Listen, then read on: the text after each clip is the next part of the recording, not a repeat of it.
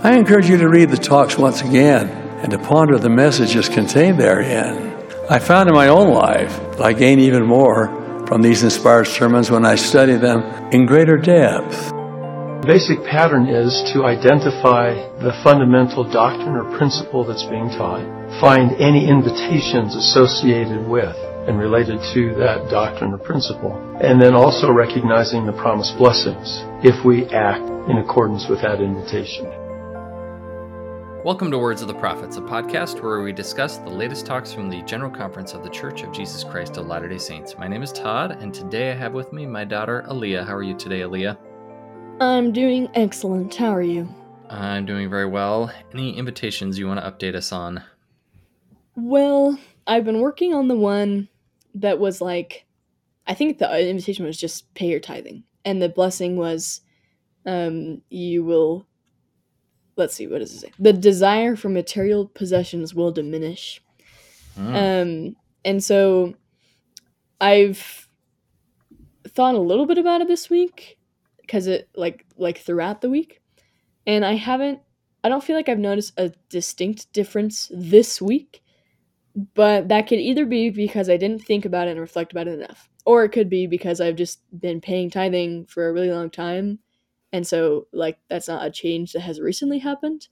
Maybe I've been experiencing that for a while and I just didn't, wasn't aware. So I don't know. Maybe I'll think more about it. Or maybe I'll just assume that blessing has already been given.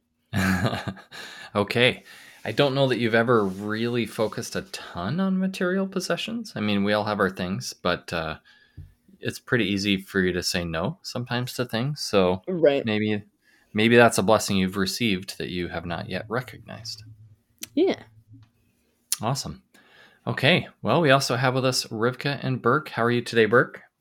I am doing wonderful. It's a lovely Sabbath day. I got the dog sleeping right here next to me. What could be better?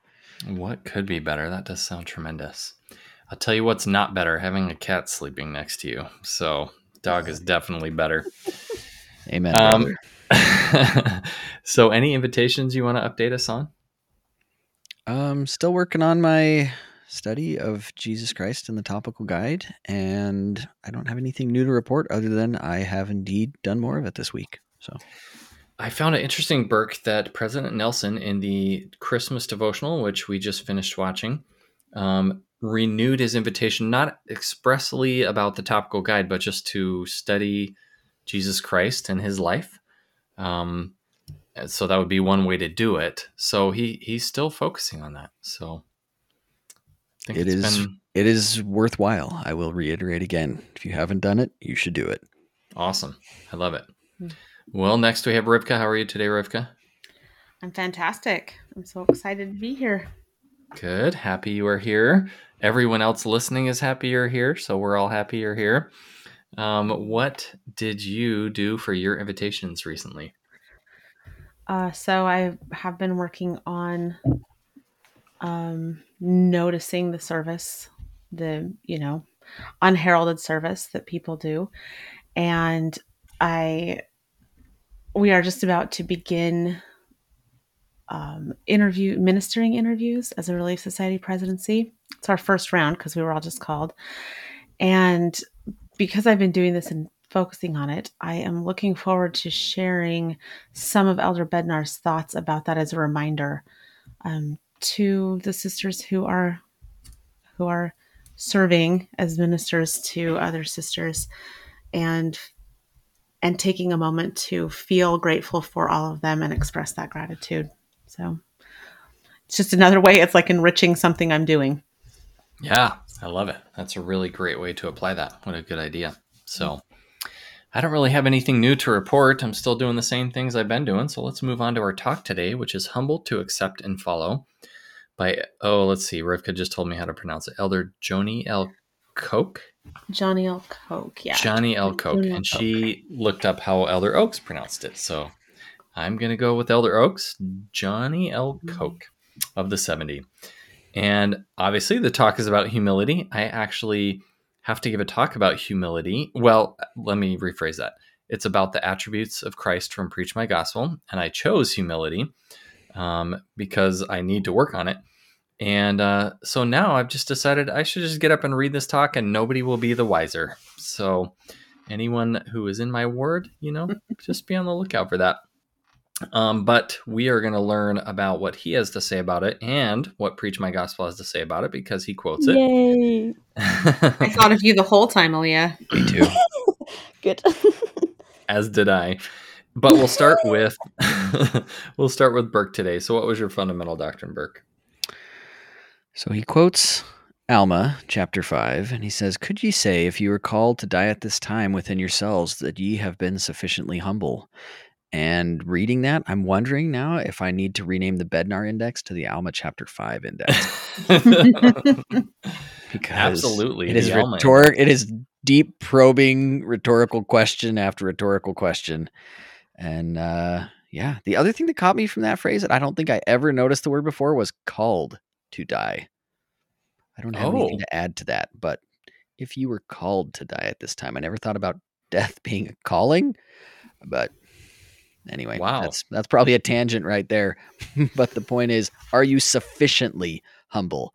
And I'm just going to have to say, no, I'm not. So you can examine yourselves, but I'm not humble enough. Wow. Okay. Well, Rivka, Alia, I think we should just end the podcast. Guess so. We did it. Can you die today knowing that you are sufficiently humble? I don't even know if you could say yes to that. Could you be right? I don't know. That was always my joke with Alia, the old Preach My Gospel. You rated yourself on a scale of like 1 to 5 for all the attributes of Christ. And I was like, Alia, I scored like a 5 on everything except humility. It was amazing. Yeah. Like from Groundhog Day, me. Oh, I'm really close on this one. I think later in the talk, he addresses why that might be coming from a place of a misunderstanding of what humility is. Indeed, he does. But since Burke started right out of the gate with that first paragraph, I feel like we have to go into his amazing story that he tells right after that. Yeah. And I was so, what's the right word? Like just not stunned, but it was just amazing how he told the story where he is clearly, not the hero of the story. Does anyone want to recap that for us? No takers. I think you should. All right. Well, I loved it a lot, so maybe I should. But so he's driving his wife and his daughters to his business, and it says I was in charge of the company that the area where he was in charge of that company. I love this line. My real purpose was to show them a place where, unlike our home, everyone would do exactly what I asked them to do without questioning me. And I felt that in my bones. Oh boy, did I feel that too. And then as he gets to the front gate of his place of business, usually the gate just opens for his car.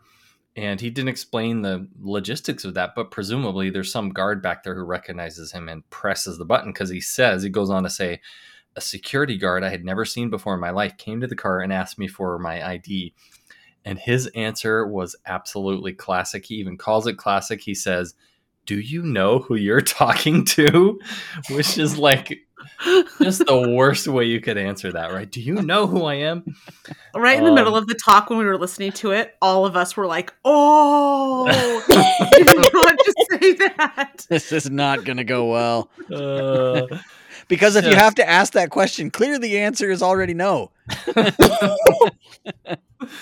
So you're asking for your own ego, right? Well, the security guard's like, no, and you don't have your ID, so I'm not letting you in. And then his wife was like, oh, I don't know this guy. And his daughters, just everyone was like, what do we get ourselves into? Who are we with? And then he concludes having to go back home, get his ID to get in. And he says, when we choose not to be humble, we end up being humiliated. Yikes. Yeah. Wow. And, he just starts out with a 1-2 punch. Alma just saying, could you die today knowing that you've been sufficiently humble? And 2, when we choose not to be humble, we end up being humiliated. Well, isn't that the way God does it? You can either choose to be humble or you can be compelled to be humble. That That is the way, Burke. Yes. That is absolutely the much. way. And either way, you can get there, but clearly the way to choose to be humble is the better way. So, anyways, I loved that opening story. It just like really, really stuck with me. So let's go on from there. Actually, before we go on, I did want to add one quote from Elder Maxwell. He says, "It is better if we are humbled because of the word rather than being humbled by circumstances. Yet the latter may do." And then in his very Maxwellian way, he says, "Famine can induce spiritual hunger." I loved that quote about humility. So yeah, it's going to get us there. And um, uh, having some trials in your life like famine, can induce a spiritual hunger, but how much better to humble ourselves. So, all right, now let's go on to other people's fundamental doctrines, and we'll go to Rivka next. Okay. What do I pick? The heart. I put a heart by the pop quiz, but I don't think that's really a fundamental doctrine. I just thought that was awesome. I mean, fundamental questions. Fundamental questions. It's true. That seems like a lot. Well, I'm going to do it anyway. Okay. Here's the pop quiz he gives us. Here's the pop quiz he invites us to take individually. 4 questions. First, do we mention the full name of the church in all our interactions? President Russell M. Nelson said to remove the Lord's name from the Lord's church is a major victory for Satan. 2, are we letting God prevail in our lives by accepting our prophet's very specific invitation to lead out in abandoning attitudes and actions of prejudice? 3, are we overcoming the world, trusting the doctrine of Christ more than the philosophies of men, as our prophet taught? And 4, have we become peacemakers, saying positive things to and about people? And then again, he quotes President Nelson, and I love this quote: "If there is anything virtuous, lovely, or of good report or praiseworthy that we can say about another person, whether to his face or behind her back, that should be our standard of communication." And this little pop quiz is for us to take to see how we are doing in developing the quality of humility, which he defines, which Preach My Gospel defines as a willingness to submit to the will of the Lord and to be teachable. So there you go. I love it. And all of those things, you said it each time, Rivka, but just to reemphasize it, he specifically selected counsel from our prophet, right? And here's his little Alma, Alma index pop quiz of like, pick these, pop quiz yourself, or how are you doing on these? So yeah, they're all aspects, but really I think the pop quiz is for humility and meaning willingness to submit and being teachable is how are you doing in embracing and following the counsel of President Nelson. Indeed. Exactly. Thank you for clarifying that. Also, Rivka, you always have a bit of a spiritual, emotional struggle stealing other people's fundamental doctrines. I know. And then you read the Preach My Gospel quote before Alia's turn. Right out of Alia. I know, but it was the context of the pop quiz. How could you? I just did it. I almost said sorry, Alia, right as I was doing it. That's okay. I forgive you. Well, you definitely are forgiven, Rivka, because it was critical. But Alia, did you have any other thoughts on that definition of humility? Yeah. Let me think. Well, I like the end where it says it's a vital catalyst for spiritual growth, because in Ether 1227 we get like the end all be all formula for change through Christ, and it's humility is it basically.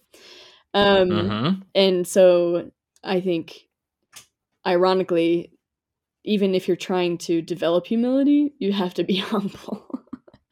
Like if you're trying to develop any Christ-like attribute, humility is the first thing to like look at,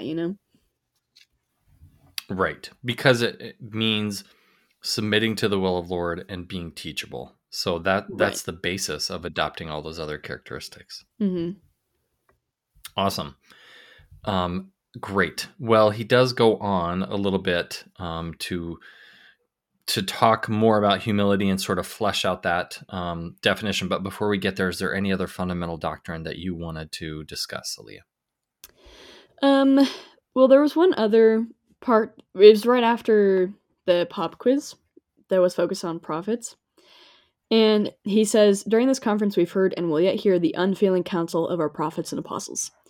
And I just highlighted the phrase unfailing counsel. So the implied doctrine there for me is the counsel of our prophets and apostles is unfailing. And I've been reading in 3rd Nephi where Christ appears in the Americas. And after he ministers to them one by one and they're worshiping him, the very, very first thing he does, instead of like teach them or baptize them or whatever, is call a prophet. That's very first after he ministers to them. And like he just backs up his prophets all the time. And so therefore, because he's telling prophets to do things, the prophet's counsel is unfailing because it comes from God. And so I just like that kind of definition, like that adjective to put on the prophet's counsel. Awesome. I love it. Unfailing. It's a great word. Well, I want to go back to Rivka, and I wanted to go back to something you said where we talked about, if you say, well, yes, I've developed sufficient humility, then maybe you've disqualified yourself from actually having sufficient humility. And Rivka, you had an interesting answer to that about, well, maybe he explains that a little bit more. So I just wanted to explore that thought and see what else he discusses about humility here that helps answer that question for you. Just above defining this, he says, some people confuse being humble with other things, such as, for example, being poor. But there are actually many who are poor and prideful, and also many who are rich and humble. Others who are very shy or have low self-esteem may have an outward appearance of humility, but deep inside are full of pride sometimes. And so when we're talking about like, well, if I know I'm becoming more humble, does that make me less humble? Not unless how you're defining humility is thinking poorly of yourself. And now I'm wondering if I can remember who said it. Anyway, I think it was President Kimball, but maybe I'll look that up and get back to everyone. But one of the prophets has said, maybe it was President Benson. Anyway, being humble is not thinking less about yourself. It's thinking about yourself less. And so it's that. I think that was Elder Uchtdorf, maybe. But I think he said it too, but I feel like it's old. Anyway, but yeah, oftentimes we define Lewis. Did C.S. Lewis originally say it? Okay, so I just lots of appeared prophets to. and apostles have probably quoted it. Thank you, Burke. Yeah. Yeah. So I think often we define humility as thinking less of ourselves or putting ourselves down or keeping ourselves low. But that's not how God defines humility. He defines it as not being so self-centered and preoccupied, which is required for being willing to submit to the will of the Lord, right? Like our will has to be given over for his. That requires humility. And being teachable definitely requires humility, especially when you're being taught by someone who might appear to be a lesser in a worldly sense, but all of it, none of humility in God's eyes has to do with putting ourselves down. He doesn't want us to do that. In fact, we're commanded in a lot of various ways not to do that. And has everything to do with how teachable and how willing to be obedient to God we are. And that we can definitely know we're doing better on. And I don't think anyone would have a problem saying, I have been able to be more obedient at this thing, or I have been working on that. And no one would be like, oh, now you're being prideful. But that's kind of what we're saying when we're like, I don't know. Anyway, yeah. Yeah. It's a really fine line, Rivka. I think that Satan takes the idea that we are dependent on God. And when you go to preach my gospel and read through all the references, it's amazing how many times in the scriptures it says, I realized I am nothing, or less than the dust of the earth, or all these phrases like telling us that without God, we are nothing. Satan takes that and just pushes it a little bit off to the side into you're not enough, or what you do Worthless. doesn't, you're worthless, things like that. Mm-hmm. When inherently that goes against everything we believe about our divine identities, right? Yes. Or maybe he stops the phrase early. You are nothing without God, but with God, you can become, you can fulfill your eternal destiny. So yeah, it's definitely not about thinking less about, thinking badly about yourself or even being self-effacing necessarily. It's about No. putting God's will first, which is sort of a totally different thing. Yeah. And recognizing, I think, the weaknesses that are inherent in mortality, which is a temporary experience for us. So we don't come here and lose all of our divine worth and value. But we come here and we struggle a lot, and we cannot successfully become what Heavenly Father wants us to become without his help. That's all. I think for me, that's what that means when he says, I'm nothing. It is that without the help, I can't do this on my own. Yeah. But that's just a statement of fact. That's not me kicking myself down. Right. I love it. That's sometimes a hard line to walk, but a really important one to not get overwhelmed. And you're right. Satan really goes after us with that. Yeah. Well, he mentions confusing humility with being poor, but still being full of pride. So Deanna loves to call this pride looking up. And I will give you a great example from my life of that. When I first got my first job out of residency and fellowship, I had a really old junky car. The The Rattler. Yeah. Yes. You can imagine why it was called that. Yeah, I'll give you 3 guesses. And you'll only need one. The emergency brake didn't work. A window wouldn't roll down in the back. Remember, I'm living in Wisconsin. My car was always negative 20 degrees in the winter. And I was like determined not to get rid of that car until we paid off our school loans. And I started to revel in it. Like I was wearing wool mittens with moose hide mittens over top of that to be able to drive my car. And I was like, all these people around me are driving Beamers and Teslas, and look at me, I'm driving my old Saturn. I'm so much better than them. And Deanna was like, that is so prideful. I'm like, what are you talking about? I didn't buy the nice car. She's like, no, this is pride looking up. It is pride looking up. And it's just as bad as pride looking down. And she taught me a really good lesson. And then she forced me to buy a new car. So so don't do what I did or what Elder Cook did, which is get lost in your own pride.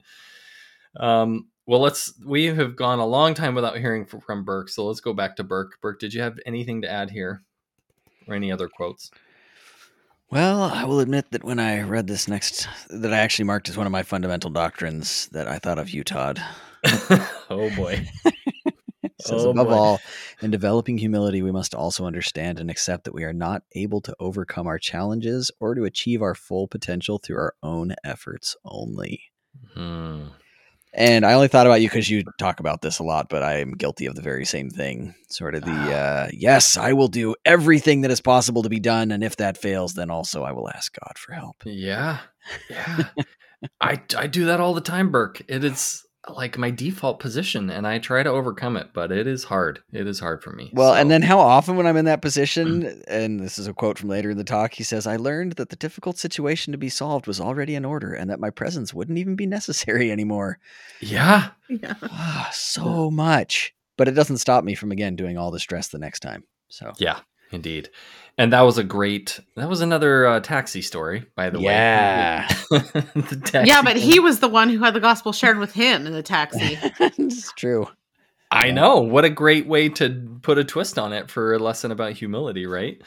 Yep. And what a great way to realize that we are the Lord's tools in his hands, but he has other tools too. Like the work is going to be accomplished.